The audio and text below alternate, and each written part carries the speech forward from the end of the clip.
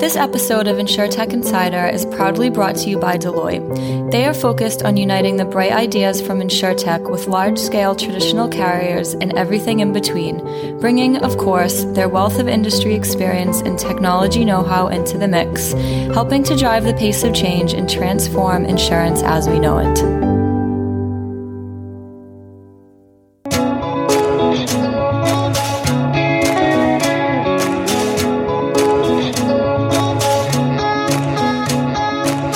Welcome to InsurTech Insider, coming to you live from the 11FS office in WeWork, London.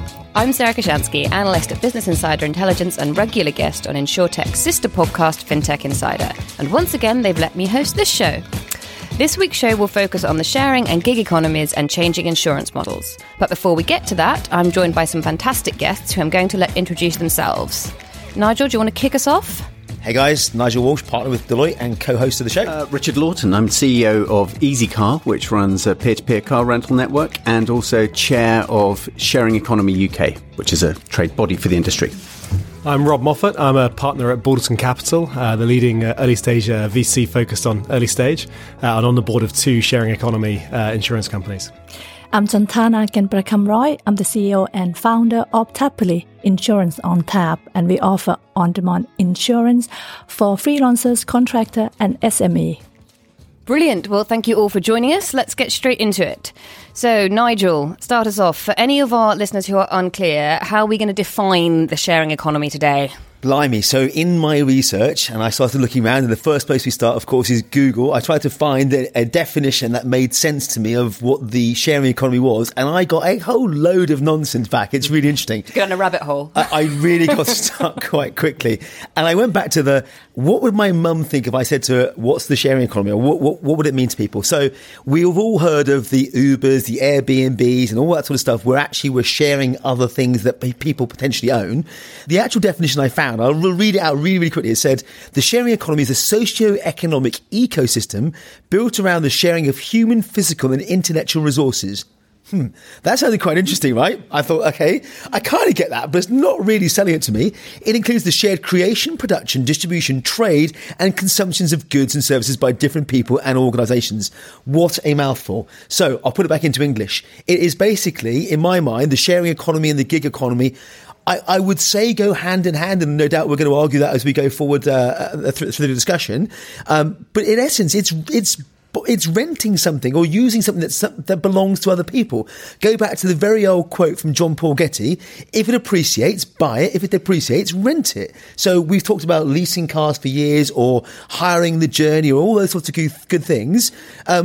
That, for me, is what the sharing economy has been put round. And as a result, we've seen the birth of some great big organisations like Airbnb, like Uber, where you can actually rent out your asset and have it make money for you when you're not using it yourself. So I think it's a great opportunity, number one. And number two, it gives a huge issue and challenge to insurance organisations, which is why I think it's really exciting. Wonderful. Okay, so at that point, let's bring our guests in and get into the roundtable. So the first sort of point that I think we need to clarify here is, what's the difference between those working in these new sharing economy type companies and those who are freelancers? So freelancers have existed for a long time, and insurance products for freelancers have existed for a long time. So what's the difference here? Is this new people entering a type of workforce? Is this new products? I think one of the key differentiation points is that the sharing economy is really about bringing people together through connected markets. So freelancers have existed for a long time, and you could hire those through agencies or through classified ads or other means of getting hold of people. What sharing economy companies do is bring together lots of information about availability of something, whether that's people or cars or houses, in one place. And that means that you get a much more vibrant marketplace, much more dynamic marketplace. And so people get more opportunities. And so we're seeing that there are, plenty of people who previously would have been taxi drivers, mini cab drivers, applying for the job, knowing the guy who does the dispatching, instead signing up online to Uber and similar businesses. And they're able to pick up some work relatively quickly, obviously once they've gone through all the appropriate checks. So it's the way that people are working is becoming disrupted, sort of the way in which they're working, interacting with other companies. If we're thinking about the gig economy in particular, it's certainly the way that people are working and the way that companies are accessing labour. and choosing to work as well, right? Because I know people now that choose to work those flexible hours and go, actually, and I'm using the examples, but it might not be the case. It might be a Deliveroo driver in the evening, an Uber driver during the day, and then doing loss adjusting with We Go Look in the afternoon. Absolutely. And I think the fact that people can choose all of these different ways of working is really interesting. If you look at, so Matthew Taylor did a report for the government on the gig economy. The CIPD has also looked at this sector as well, because obviously there's been quite a lot of negative news about the gig economy in particular in the last year. But they found that people really value the flexibility. Anecdotally, you'll find that if you talk to drivers next time you take an Uber, that they like the fact they can start at 6:45 rather than 6:30 if they were late having dinner with their kids. I think the difference for a black cab is you've had to pay for the license, you've had to pay for the cab, you've had to pay to do the knowledge. And I think a lot of the gig economy companies allow people to dip in, dip out. You can rent your car, you can get your insurance on a per minute basis. Reducing the barriers to get there in the first place. Yeah, and you can do, as you said, you can work 3 different jobs for 3 weeks, then take a month off and then come back again. I say oversimplification, right? A lot of people are doing this because they need the money, but some people are doing it for the flexibility. So if we're talking about, challenges that throws up for, either employers or in the insurance industry, I mean, that's one that you've just, checked off there as well. Somebody's doing 3 different jobs at 3 different times with presumably 3 different sets of risk, but you can't, they are not going to want to pay for 3 different sets of personal liability insurance, or where do we even start unpicking this? Well, I think people are increasingly providing insurance in bite-sized chunks for the exact time that you need it for the type of things that you're doing. Yeah, that's exactly why we created Happily, is to offer a lifestyle choice for freelancers, because we know that they take commercial risk and usually several type of risk at the same time. So we need to be able to cover them all type of risk while they are working, and also outside work. So there's a bit of a hybrid between individual that taking commercial risk, and that's exactly what the sharing economy brings, and also the gig economy kind of offer people or individual ability to act like a business. But in a traditional insurance model, you classify people either as a business or individual. So you either can get private insurance or commercial insurance. But with the sharing economy and the gig economy, people need something in between. So Tapley offer that in between policy so that people can be covered regardless of what they do. Let me pick a really simple one. Metromar, most people have heard of. Dan Preston, the team out in the States. I really like this. This, for me, shows the ability for technology to enable this new economy, which is why I think it gets really exciting. So when you've got a passenger on board, you flip to a commercial policy. When the passenger comes out and leaves the car, you're back to a personal policy. And that, for me, that ability to flip on and off almost automatically is quite neat. I think they turned it off actually recently, but that sort of thing that allows you to flip on and flip off actually is technology enabled. Number one, but number two tells you can, back to your point about buying insurance in bite-sized chunks that's relevant to the thing that you're doing at the time. So if you've got a passenger on board, you need commercial cover. If you don't, you go back into your personal lines cover. And I mean, and presumably that raises questions as well, though. If you are a delivery driver or an Uber driver, or an Airbnb host, and you're going between personal insurance and company insurance, how does this fit in with the idea that you're employed by somebody else if you're a delivery, or employed or not employed by somebody else? Because presumably the model here, we're talking about diverging models. Yeah, it's great for the individual who can buy insurance in bite-sized chunks, but what about those people who are used to being insured by their employer? So, most employers will have insurance in case anything happens on their premises for their employees. How does that fit in? Yeah, this is definitely a sensitive topic right now, because Uber and other companies are at pains to not be perceived as employers, and providing insurance to their drivers is something that would definitely take them a step further towards that. And that's the reason behind Zego, which we invested in last year, which offers insurance for delivery drivers, Uber Eats drivers, whether it's scooter or car or bike. This ability to have a third party providing the insurance, but that the platform knows that there is a third party available. So does Uber offer that to their Uber drivers? Does not offer it themselves, but they can help people sort of find where they might find. They can make people insurance. Aware of it in the same way they make people aware of pension plans. Exactly. Yeah. Well, pension plans is really interesting, because now we get back into another loop back into insurance, because I go back to a report back in December last year where they said gig economy workers will risk missing out on £22,000 of pension contributions. Obviously, if you're self-employed versus requiring to go into the minimum payments you would have if you were an employee, it's a very different thing. So actually, if the economy shifts from all employed to all self-employed, what does that do to the pension or your pension ability and your ability to save for long-term retirement? So there was a report back in December last year that said actually most gig economy workers are missing out on some massive opportunity here.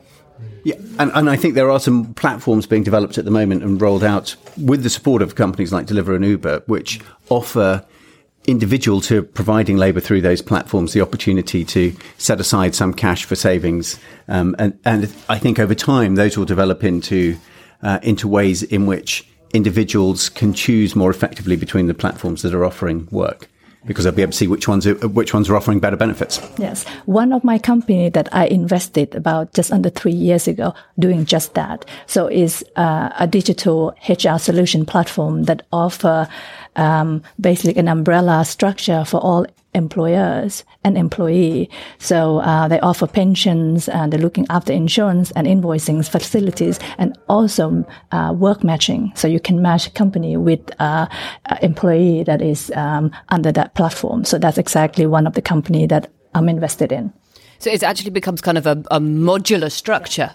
So you pick the modules that suit you. I want a pension plan and I want that insurance and, whatever else you might need. I mean, Deloitte does it. I mean, for example, we've got a proposition called Propel that does these things for accounting services for small enterprises or individuals, which gives you everything wrapped up. And I think that SME or individual proposition is really interesting. Whether, wherever you're going to get it, you need help from people like legal help. Is that law bite? Is it HR help that Giancarlo talked about? Is it insurance help from Tapley or from Dingy or whoever else? Is it the finance help?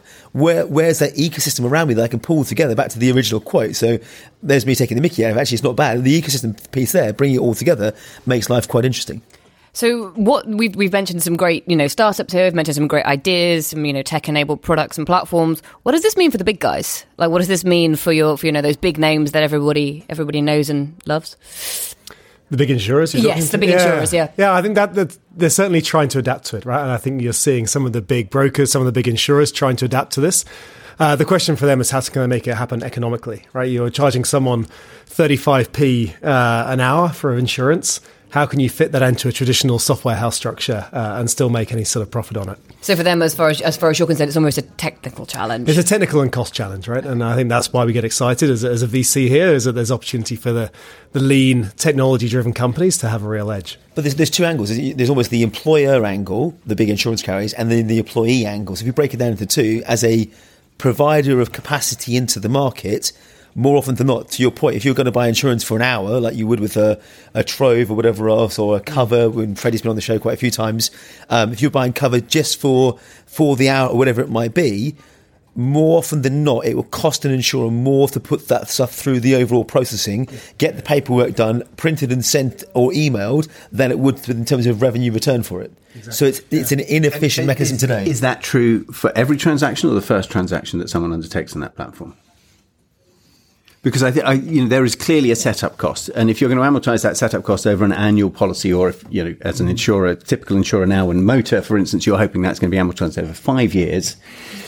Obviously, you're not going to compete on cost if you're just looking at the setup cost. But once people get used to using those platforms, then I think you'll find that there's sort of the piece rate becomes if people stay and if people are loyal. Neither of those are true. So that's what enterprise comparison sites for on-demand insurance, and all of a sudden we're flipping from one to the other in a heartbeat, and that cost of acquisition is there every single time with all the checks and all the regulatory things you need to do to get that person on board. Depending on what data has been collected by the comparison site. So if the comparison site then has all the information that's required to share the information about the individual who's looking for insurance, then some of those pieces have already been taken out. And there are other ways, of course, of collecting data. So, we'll be looking at, insurers have been using telematics data for a while, but as you can collect more and more of that via apps rather than necessarily installing things in cars, there are ways that you can get hold of data which will be useful for the pricing consideration of those piece rate insurers, which may be in a place that's not their own database, which will be a big change in their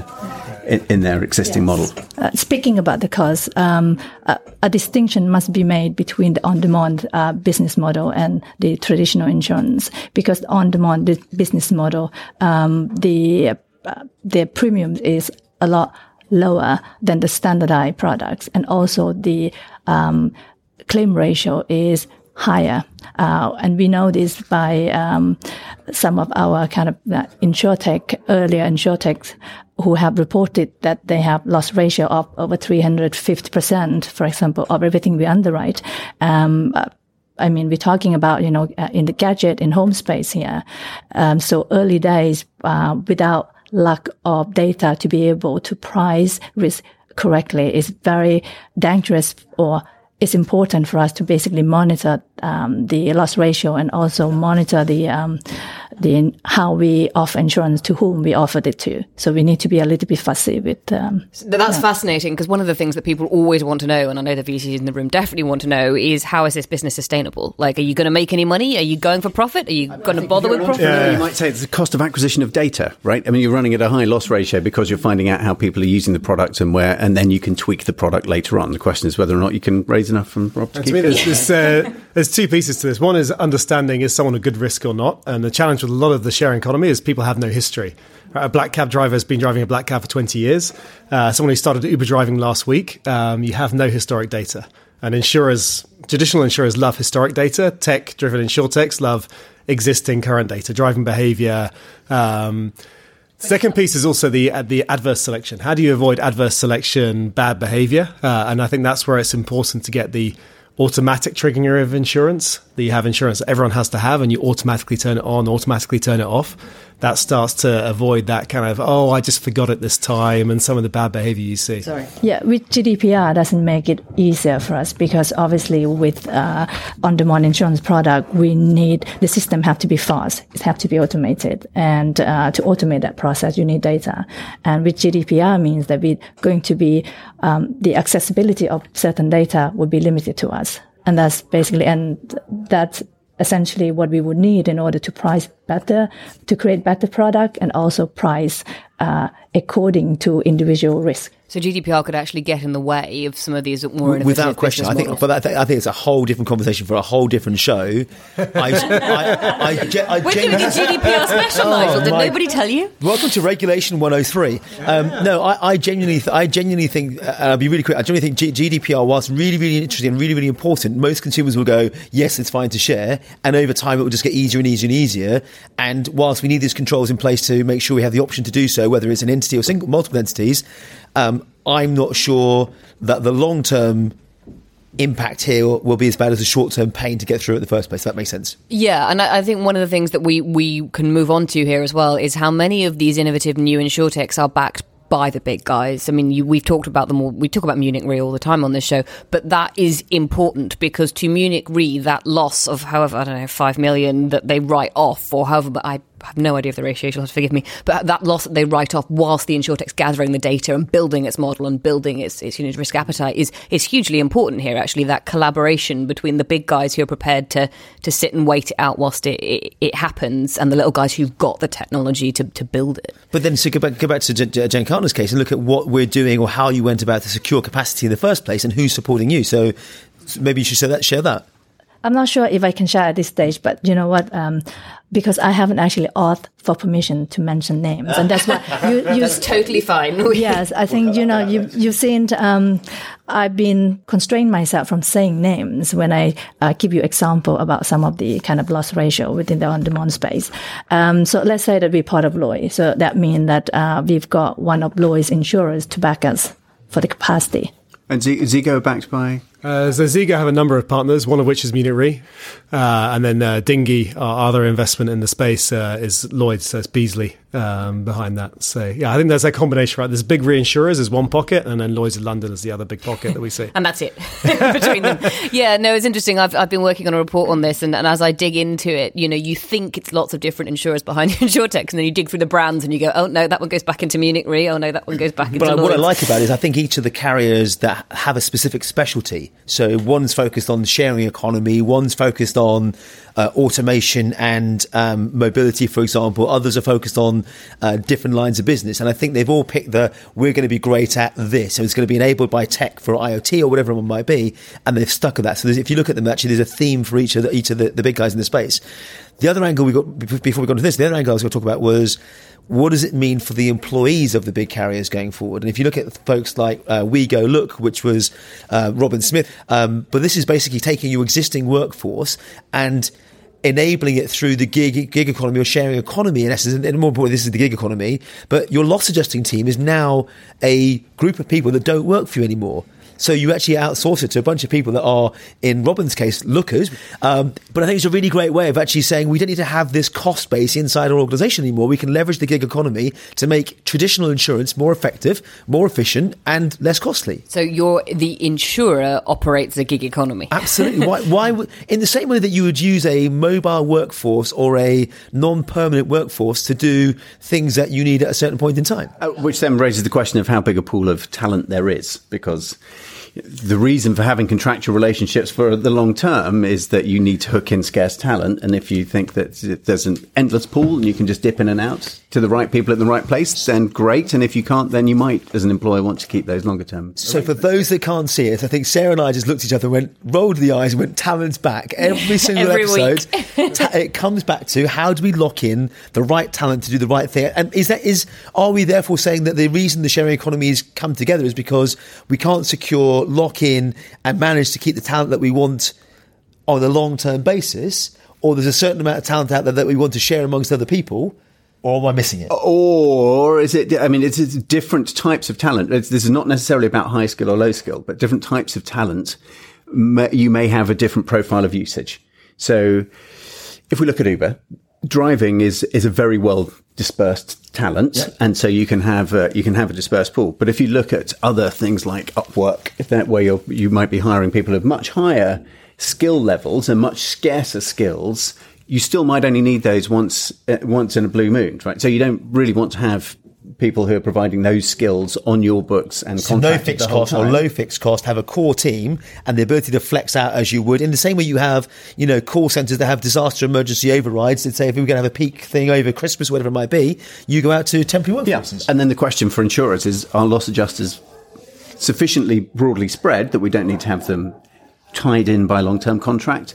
Or if they're not, do we need them sufficiently rarely? So the shared asset in this instance is actually the individual with the skills to be able to go and assess a situation, to go, that's a total loss or whatever else it might be. As we say, talent, it comes back to talent every week. Whatever we're talking about, it comes back to talent. And then we, talk about automation. Let's move on then. Yeah. Well, I was going to say, one of the things that we sort of briefly touched on, but would be interesting to get your opinions on is telematics. So if we're talking about drivers and we're talking about cyclists and we're talking about moped riders, then telematics has a big part to play there, or does it? Do you think telematics has been promising good things for at least 15 years in insurance? I think it's and delivering. I think increasingly delivering some interesting data, particularly for younger drivers, and reducing costs for younger drivers. Albeit that there have been problems with that as well.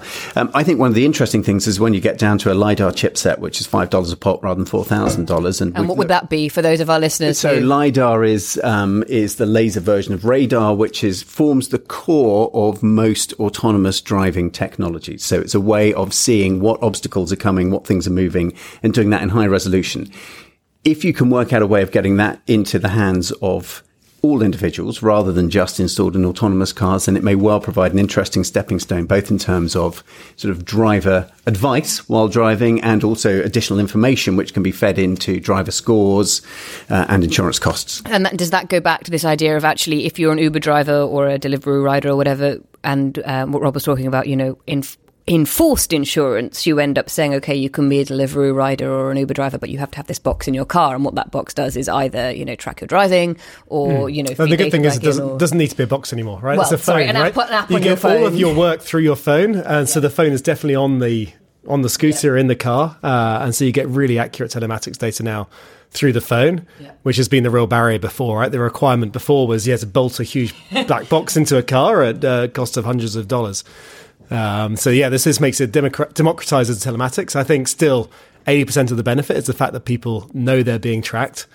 and maybe And 20% is what you learn from the actual Oliver telematics. said that last week, right? He said yeah. he was sitting here saying, just because of the box was in the car, I didn't know what it was saying to me, but I was consciously driving better as a result of it. Going back to insurance and the sharing economy specifically, though, is there something here that says, actually, for the sharing economy to work, do we feel as a group, though, that the insurance industry was a barrier or an enabler?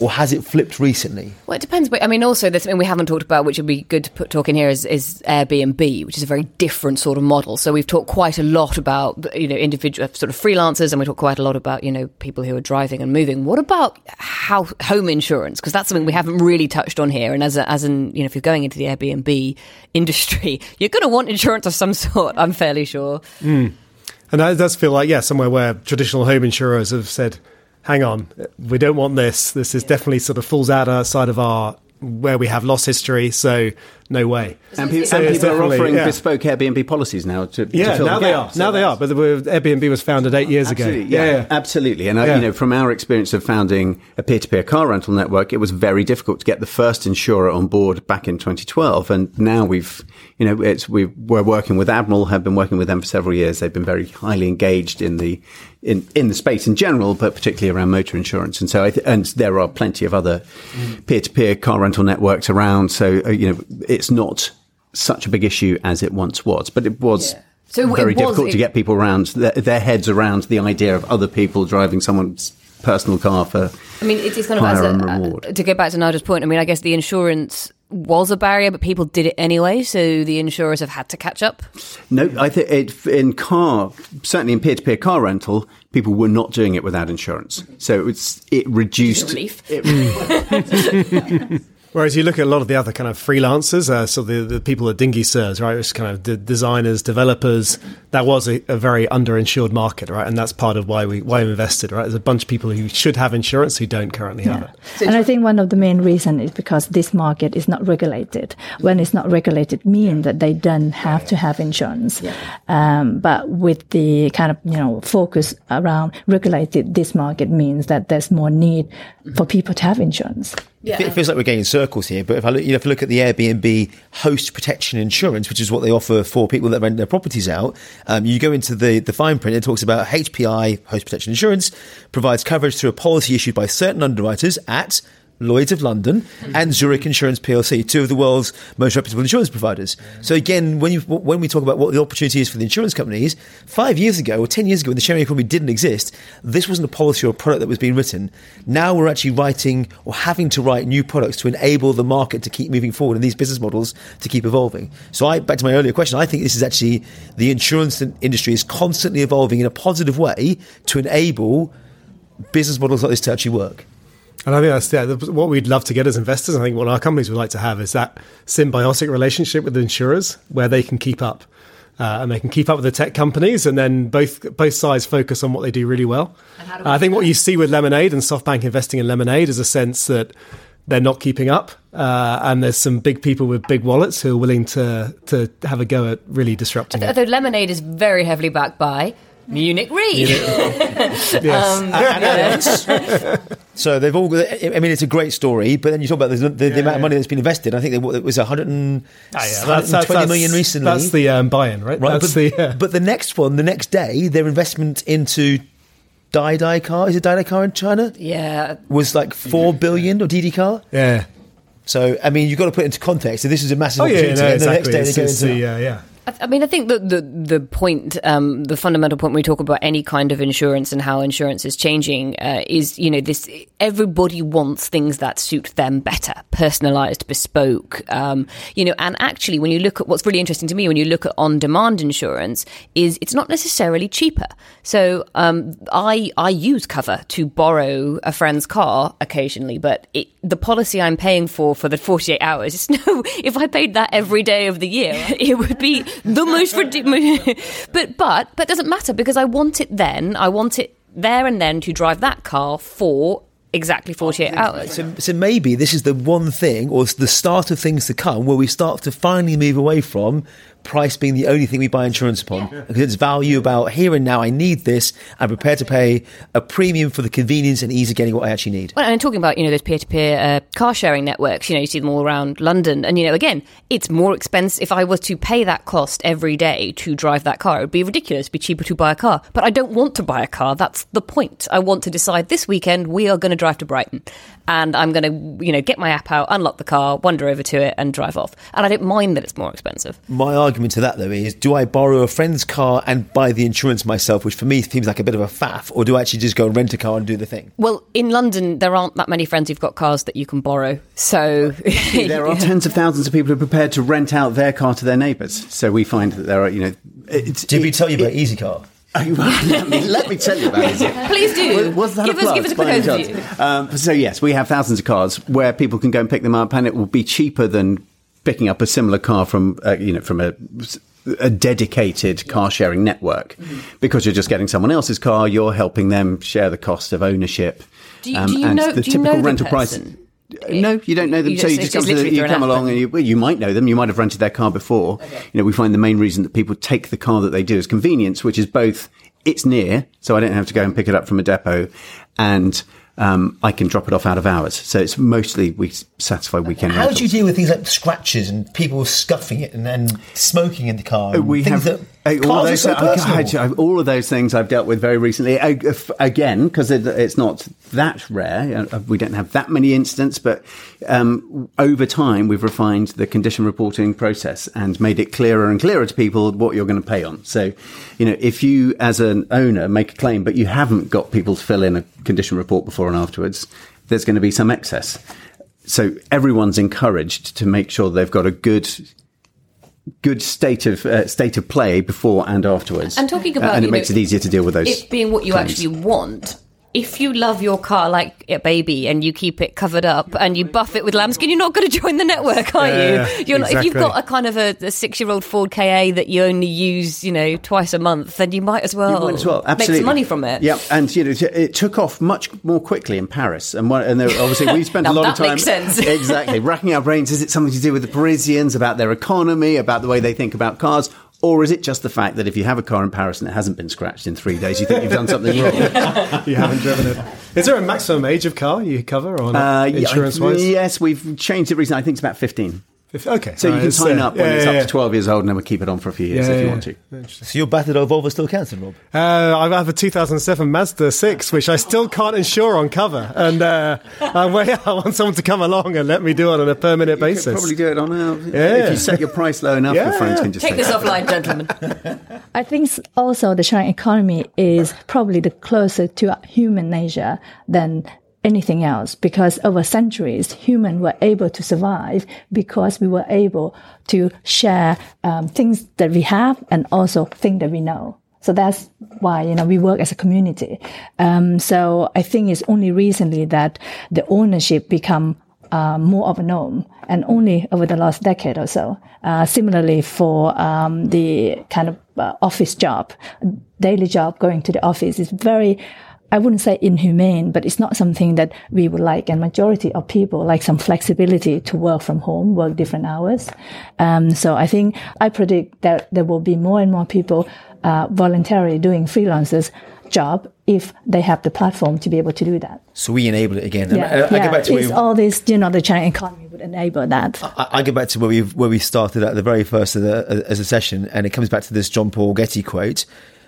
When I was looking at this, I actually started to think about, we live in a land of non-affordability for lots of things. Not everyone can afford to drive or own a car, or own the asset to sit there and do nothing for 95 or 97% of the time. In the same way, we can't afford to buy a property in central London. So this affordability for our generation and for the next generation is going to get worse and worse, which means it's given rise to the need for the sharing economy to buy or to rent things or to lease things. You can practically rent anything. So when I started going down deep areas on the internet, you go, what can you actually rent using the sharing economy? I'm not sure I want to know. Well, Stop here. You can actually rent frocks. I'm allowed to say frocks, dresses, handbags. That's a great idea, right? So it's as we, we are getting towards the end of this conversation, but it sounds like generally we're agreed upon the fact that society is changing, what people want is changing, and, insurance has to keep up or fall by the wayside because somebody will come in and find a way to do it. What's fascinating to me is that the need for insurance hasn't gone away. You still want to protect yourself. So you might be doing things differently. You might be doing things that better suit your lifestyle, the economy, the environment, but actually the need for protection hasn't gone anywhere. I don't see it going anywhere, actually. It's even increased, right? I think people have less of a safety net, right? Less family ties, less assets, asset light, and so the insurance becomes even more important. On that note, that wraps up the roundtable for today. Thank you so much, everyone, for joining us. Where can our listeners find out a bit more about you? So, Jantana? Well, we've got a website. You can visit us at www.tapley.com, or if you want to send us an email, you can send us an email at info@tapley.com. Brilliant. Thank you. Rob? You can find me at the Balderton site, www.balderton.com, or on Twitter at robmoff. And Richard? You can find out more and get in touch through easycarclub.com. Nigel? At Twitter, Nigel Walsh. And you can find me at Sarah Kashansky on Twitter. So next up, David spoke to co-founders Mike Rudoy and Luke Koller from New York-based startup Jetty. Let's hear from them now. Today I have the pleasure of talking to Mike and Luke, who are the co-founders of Jetty. Can you tell us a little bit more about Jetty? What do you guys do and what problems do you solve? Yeah, absolutely. Well, first of all, this is Luke speaking. Thanks so much for having us. We're very excited to be on today. Jetty is an InsurTech startup, and our focus is on removing obstacles and risks for what we call both sides of the rental equation. So both renters as well as their landlords, and by extension, other folks in the real estate ecosystem like property management. And those obstacles and risks are really about removing the requirements that folks face when they sign a new lease, which, as we see in the United States, more and more are really three things that tenants are asked to do when they sign up to live in an apartment or in a rental home. And those are posting a security deposit, which, as you can imagine, can be very expensive for some folks, showing proof that they've obtained renter's insurance or renter's insurance policy, and if they haven't actually done so yet, the requirement to obtain one. And then in many cases, if they don't meet the salary requirements that the landlord set out for them, actually finding a guarantor, or what's called a lease cosigner, to actually help guarantee the rent for the landlord's security requirements. And so our product suite actually seeks to help customers meet all of those requirements through one easy-to-use, digitally native, super simple and straightforward technology interface, resulting in more speed, more savings, and greater security for everyone involved. That sounds great. It's, this is a thing that should be happy for people, shouldn't it? In terms of, moving properties and moving places. But quite often, like you say, those edge cases around the process make it quite painful. So I can definitely see the benefit. How did you guys come about starting Jetty? What was the sort of origin story of it? Was this a frustration you guys had, or is it more of an observation? Yeah, it actually was. It's came to us really as consumers. Or the problem came to us in our own lives as consumers. So Mike and I were sitting over lunch one day, sort of commiserating, just randomly, actually, not necessarily with a mind to starting a business in the industry, about our own experiences as renters. And so I had actually recently moved back to the United States after living abroad and was asked to buy a renter's insurance policy. It was a very painful experience, as well as meeting some of those other requirements that we discussed.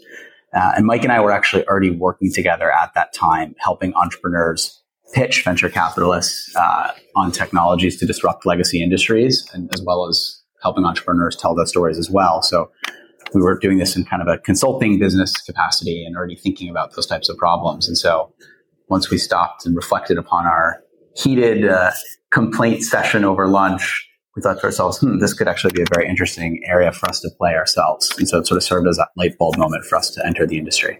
It's amazing how many of those origin stories do come from that. I love that because it's, you're fixing a real problem you've had yourselves, and like very interesting, the VC background as well. So you've gone from, I guess, helping other people with their startups to starting your own. Exactly. Very cool. So what I guess, in this market, it feels like there's probably quite a few different organizations who are, I guess, attacking a little slice of this. But what makes Jetty's proposition unique in the market? Yeah, I think what makes us unique is really, it's a couple of things. First of all, it's the way in which we're truly the only company in the market, whether a legacy insurance company, so to speak, as well as an InsurTech startup, to actually offer all three of these products together on one platform. So we're the only place where you can come and actually get all three of those requirements met as a renter, and by extension as a landlord, we're the only potential partner that you can work with to offer a solution against all three of those problems: the renter's insurance, the security deposit requirement, and the lease guarantee or lease cosigner requirement. And so it's in the product suite itself, first of all. It's just, I think, in our DNA and chops as a product and technology company, which allows us to make that process truly consumer-centric and truly easy for folks using the best principles of modern design and technology. And then lastly, one thing I'd highlight, which is a little bit different from some other folks in the market, is our unique model. So we can talk more about this as of interest, but our model as a managing general agent allows us to actually scale out very quickly and roll out our product suite across the country with great speed. So, and what's the sort of specific thing of that? Because from an MGA's perspective, obviously that sort of moves you into a slightly different territory, doesn't it? Can you explain a little bit about what that means? Yeah, sure. So the MGA model is a well-established model in the industry. I like to say it's an old model with a new use case that allows a company to create, market, and administer insurance offerings to consumers and to commercial partners without actually having to be an insurance carrier or financial institution yourself.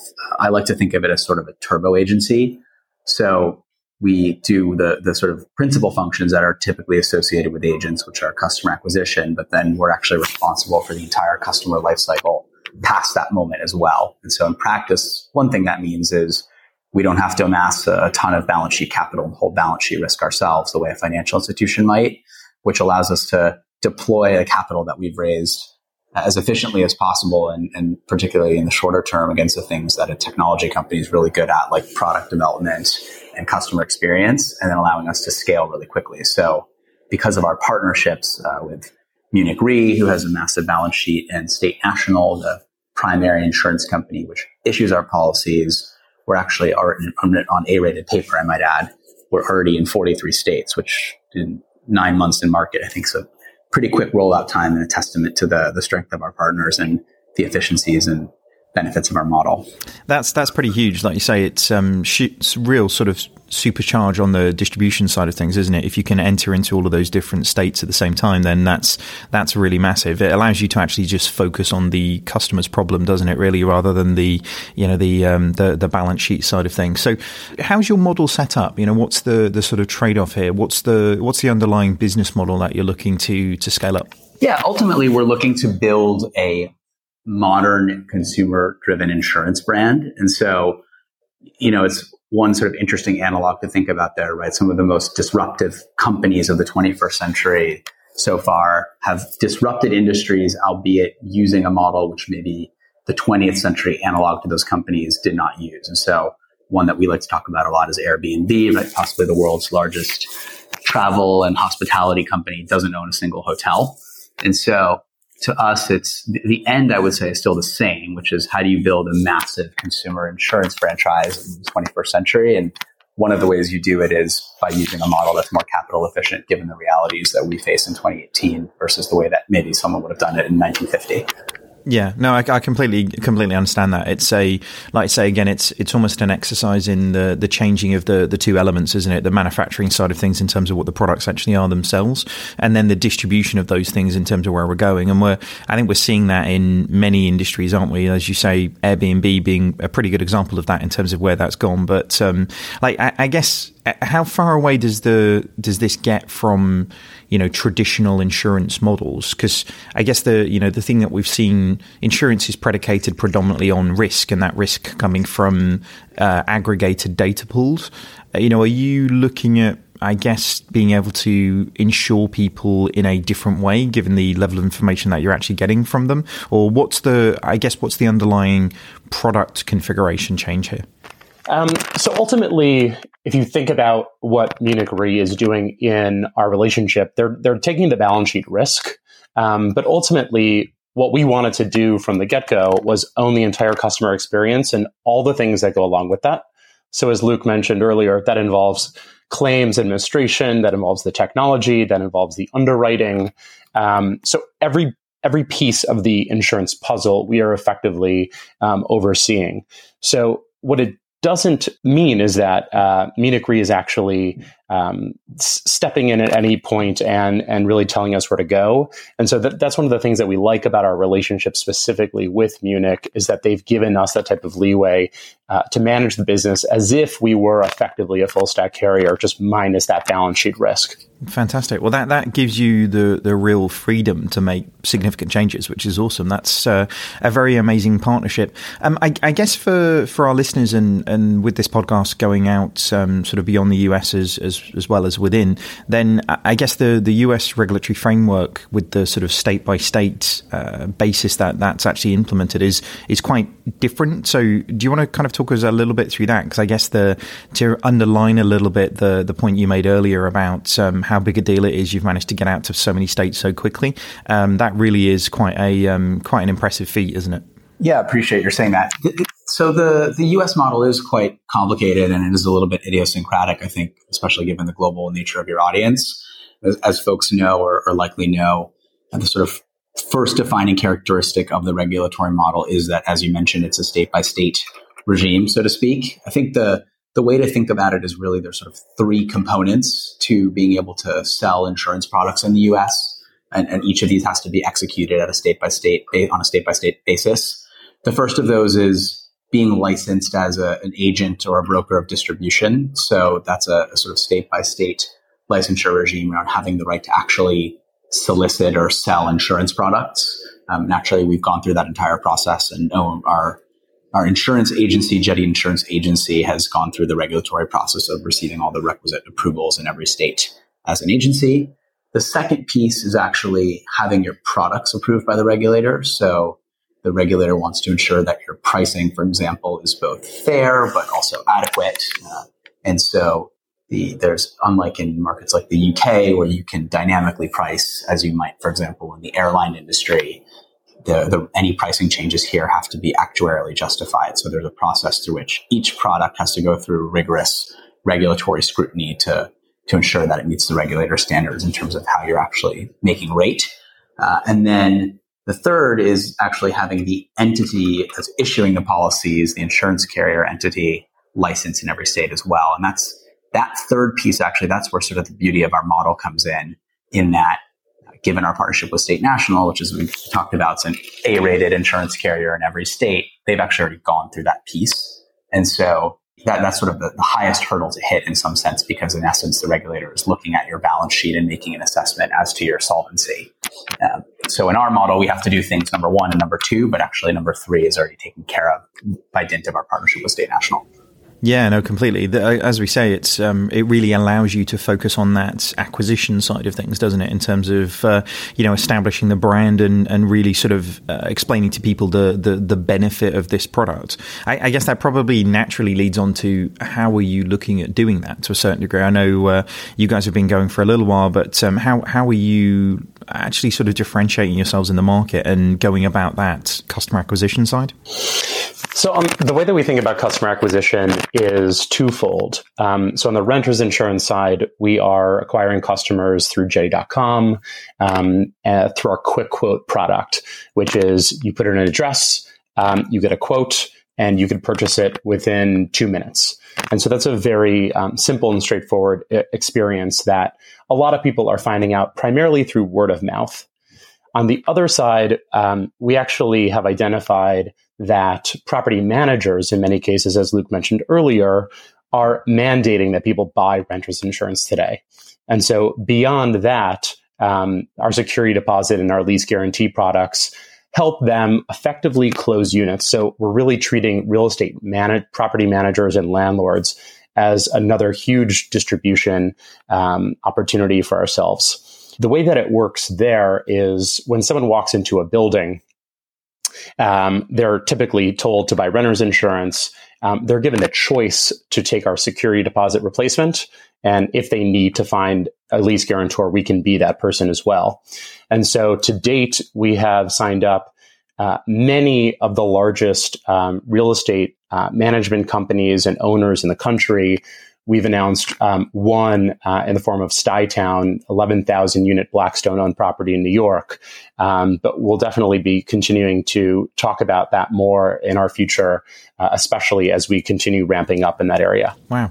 Well, with a 3-minute application process, that's pretty impressive. And if you're, if you're getting word of mouth spread, then, that virality around customers liking the product and talking to other customers, that's the best way, isn't it? That's a real scalable proposition for distribution. So I guess that probably moves on to the last thing is, how have you guys gone about funding this? Because I guess, with, how many states and actually sort of the scale that you guys are coming through, that's no, you don't do this without any funding, right? How have you guys gone about raising the funds? I guess with your background, this is probably the easiest part of this in terms of your previous experience from your side, right? So we raised a seed round in 2016 of $4 million led by Rivet Capital.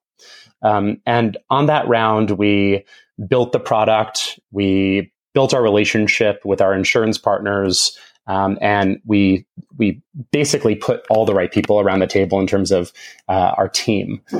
From there, in August of 2017, we raised an $11.5 million Series A led by Valor Ventures, a early stage fintech focused fund here in New York. And the focus there is to expand the product experience, expand from a geography perspective, and continue finding new opportunities to distribute the product, which is exactly where we are today. Fantastic. Well, it feels like it's massively on the up. What's the long-term vision for what you guys are trying to do with Jetty? Yeah, ultimately, we want to focus on this customer. Today, we're selling 3 products to renters. And so we really like the idea that we're able to help someone achieve their goal of getting into an apartment with 3 different products all at the same time. So as we think about the future, we're asking ourselves the question, what other products can we sell to that same consumer, and how do we fit into their lifestyle? And so as we're defining the modern lifestyle today, it really has less to do with age or even geography and has more to do with the way in which they interact with modern services. So through their phone, really simply, really price competitive. And so as we think about other products that we can fit into their lifestyle, we surely want to do those things as well. The other thing I'll just mention in terms of our vision for Jetty is beyond the sale of insurance, it's important for us to think about other ways to help customers for whatever they're doing. So in the case of our real estate products, we've already introduced something called Jetty Member Benefits, which is when you get into an apartment and you need to set it up, you're looking for a bed, you're looking for sheets, you're looking for a couch, you're looking to fill your fridge. And so we put together a number of like-minded brands to help do that more cheaply through a number of discounts that we've been able to score on their behalf. And so as we think about scaling the company and into the future, we're constantly thinking about how can we do more than just sell insurance? How do we fit into their lifestyles? Fantastic. Well, it's really, really good to hear about the success that you guys are having. There's so many InsurTech startups that you talk to that have got an interesting niche but haven't really scaled it properly, and it kind of feels like you guys have done it all right, which is great. There's a few questions we like to end on when we're sort of talking to CEOs or founders. One of those is, how do you go about motivating your team? Because this is always something that we know our listeners love to hear. Yeah, of course. It's a great question. We have a set of company values that we try to live by every day. And I think chief among them, and perhaps most important among them, is our value of transparency. So we think that ultimately what makes companies successful is their ability to find ways, especially as they scale, to ensure that there's an immense amount of communication. And so ultimately that's the key to any organization's success, is just how well that organization is able to effectively promote communication within itself.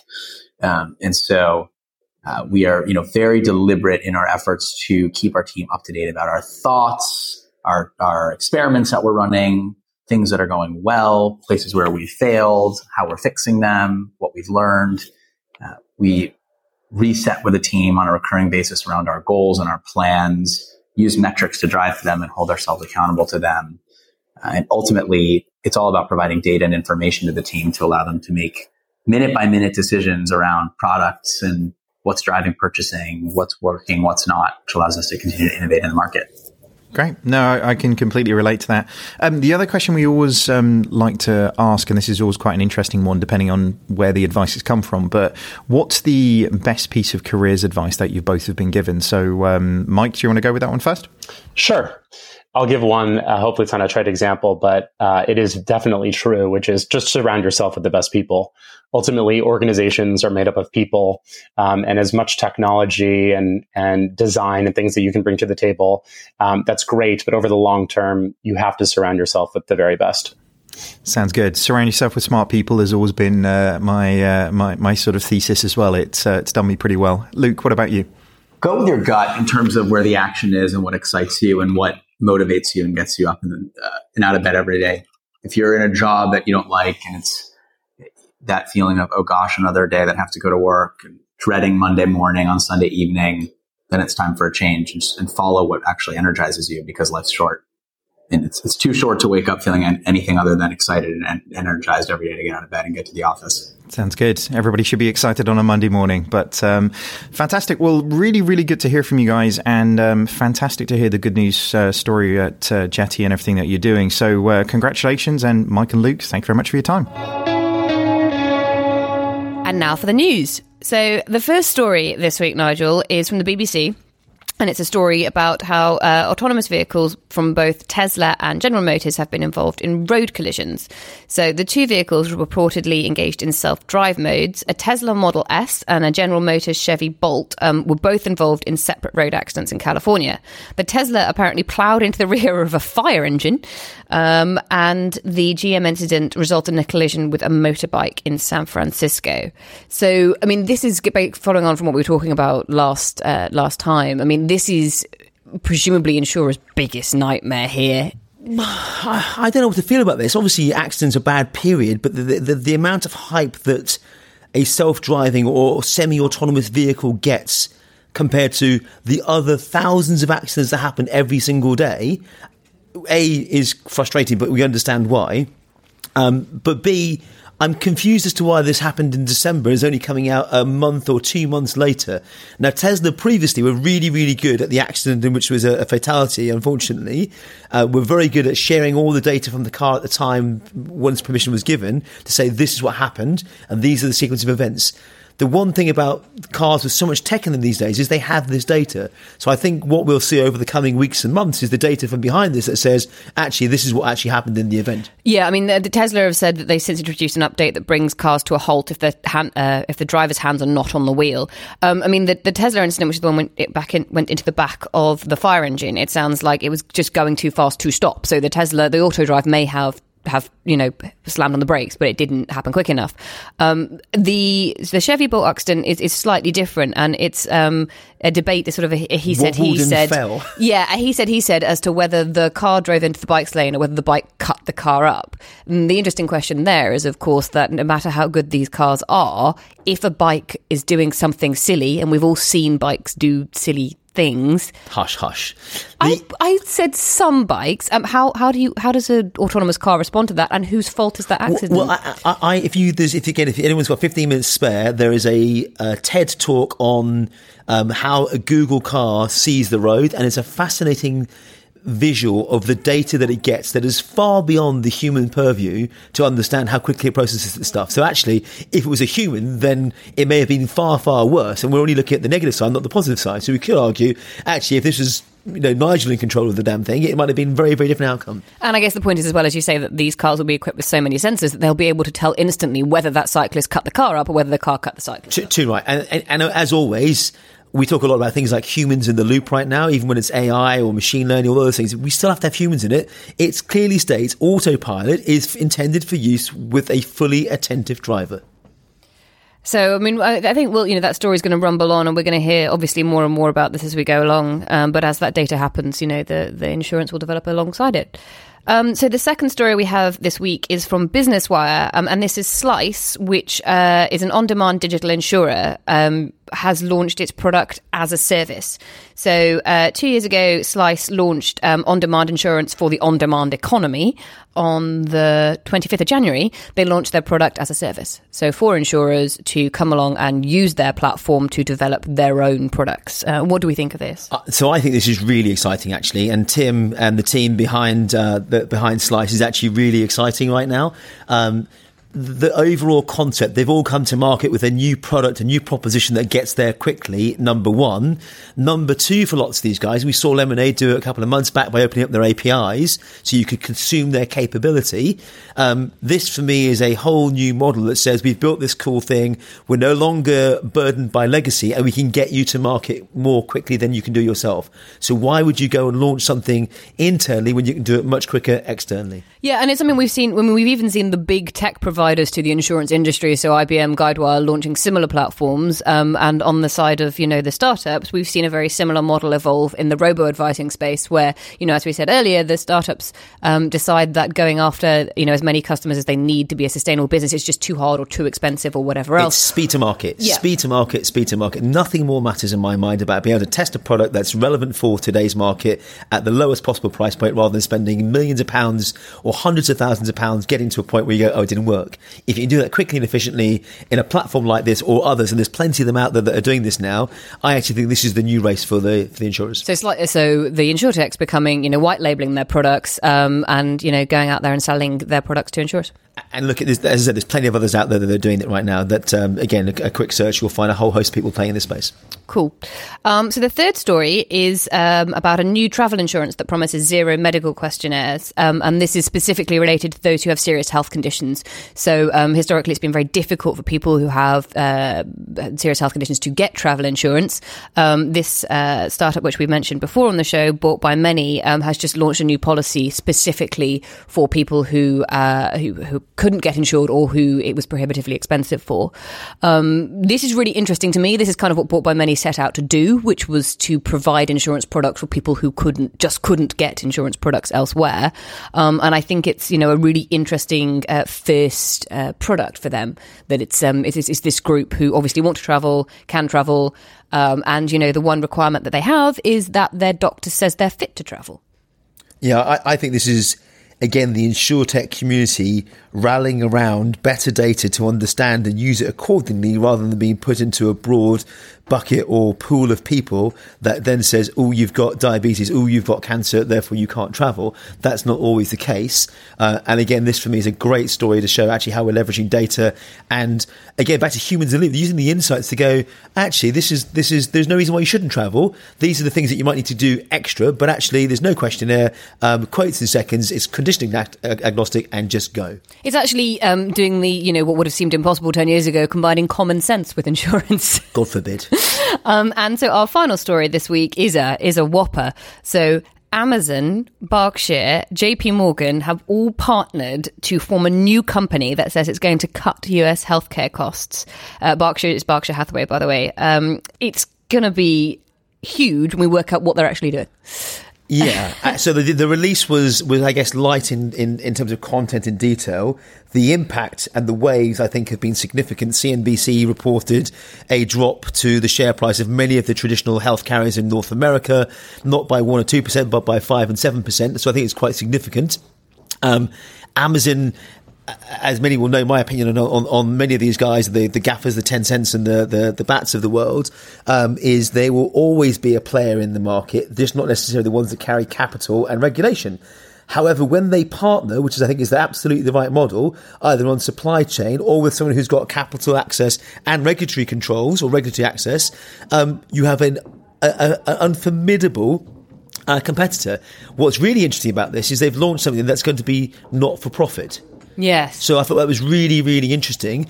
I often wonder, and I've read this one a few times, I often wonder and think, is this the industry getting together to address different political issues at the moment with the changes coming to Obamacare to make care more affordable for other people and bring the efficiency and capital access to many, many patients?